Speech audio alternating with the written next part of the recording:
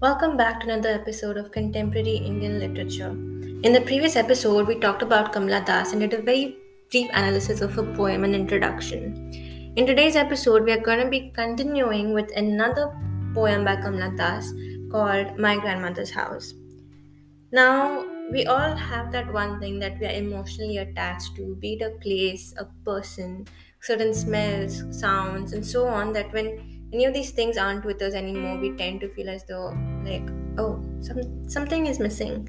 So, here's another poem by Kamala Das that might make you walk down memory lane about, might remind you of something or someone that you had or have an emotional connection with, but if not, it's fine. You can join in with Kamala Das as she reminisces about a place and person with whom she shares an emotional connection with in her poem My Grandmother's House. My grandmother's house. There is a house now far away where once I received love. That woman died. The house withdrew into silence.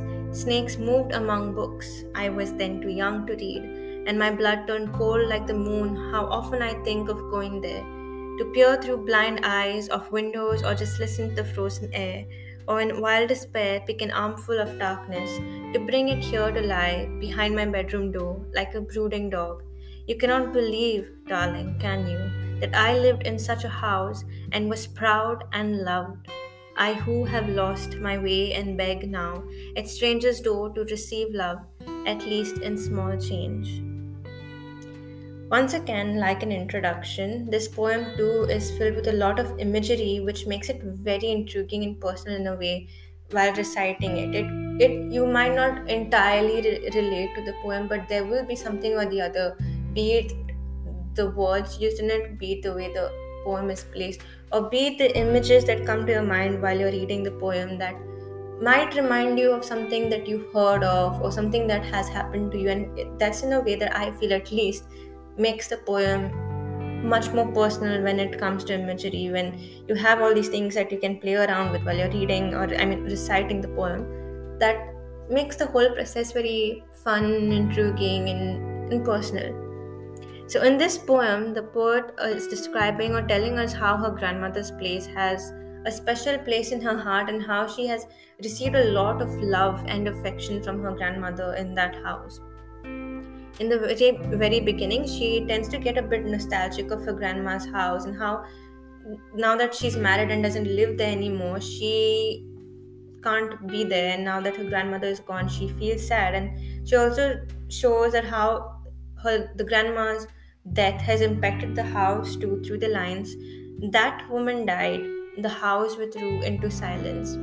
It's in a way implying that the grandmother wasn't just another person living in that house. She was in a way the heart and soul of that house, and now that she's gone, she sees snakes among books of the library, as in there's no one else left there in that house to take care. And now that she's living away from it, she can't come and be like, okay, I want to take charge of this house. She can't do it because she's living with her husband, because it's how Indian traditions and cultures are. Like once you're married, like you can't, you stay where your husband stays, kind of a thing. So she feels there's no one there to take care of her house, which also in a way I feel the snakes roaming among the books, it's in a way she's relating it to her loveless marriage. And that's how it reminds her of her, that's what reminds her of her grandmother's pure and selfless love, and how she received so much love and affection in that very house that her granny used to live in.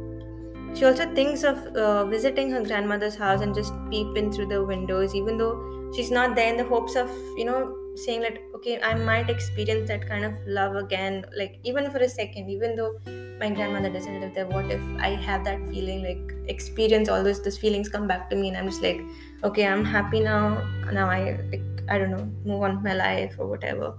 Which in a way implies that she really misses her grandmother and the love and affection that she used to show her.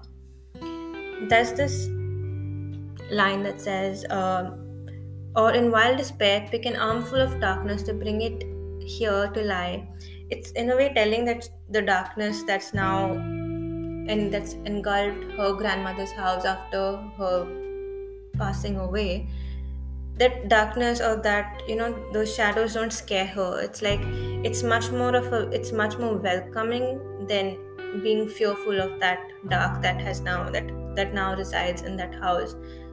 So, in the last few lines of the poem, she puts forward the thoughts towards her husband too, and how she doesn't feel loved and appreciated as she used to in her grandma's house, and how she, even if she tried to, she can't and wouldn't find that love that was shown to her by her grandmother. And now she also compares to herself to a beggar who now begs for love and knocks helplessly at strangers' doors to receive at least a small amount of love, at least in some way or the other, like the way her grandmother used to make her feel like. And yeah, this has brought us to the end of episode 2.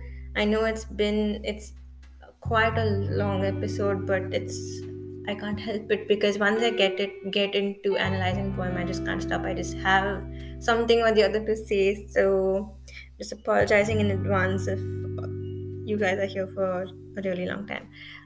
So yeah, this brings us to the end of episode 2. Hope you enjoyed it, and I hope you guys are feeling loved and appreciated. And let's hope to see you in the next one. And I hope the next one might be short. I don't know. And yeah, see you in the next episode.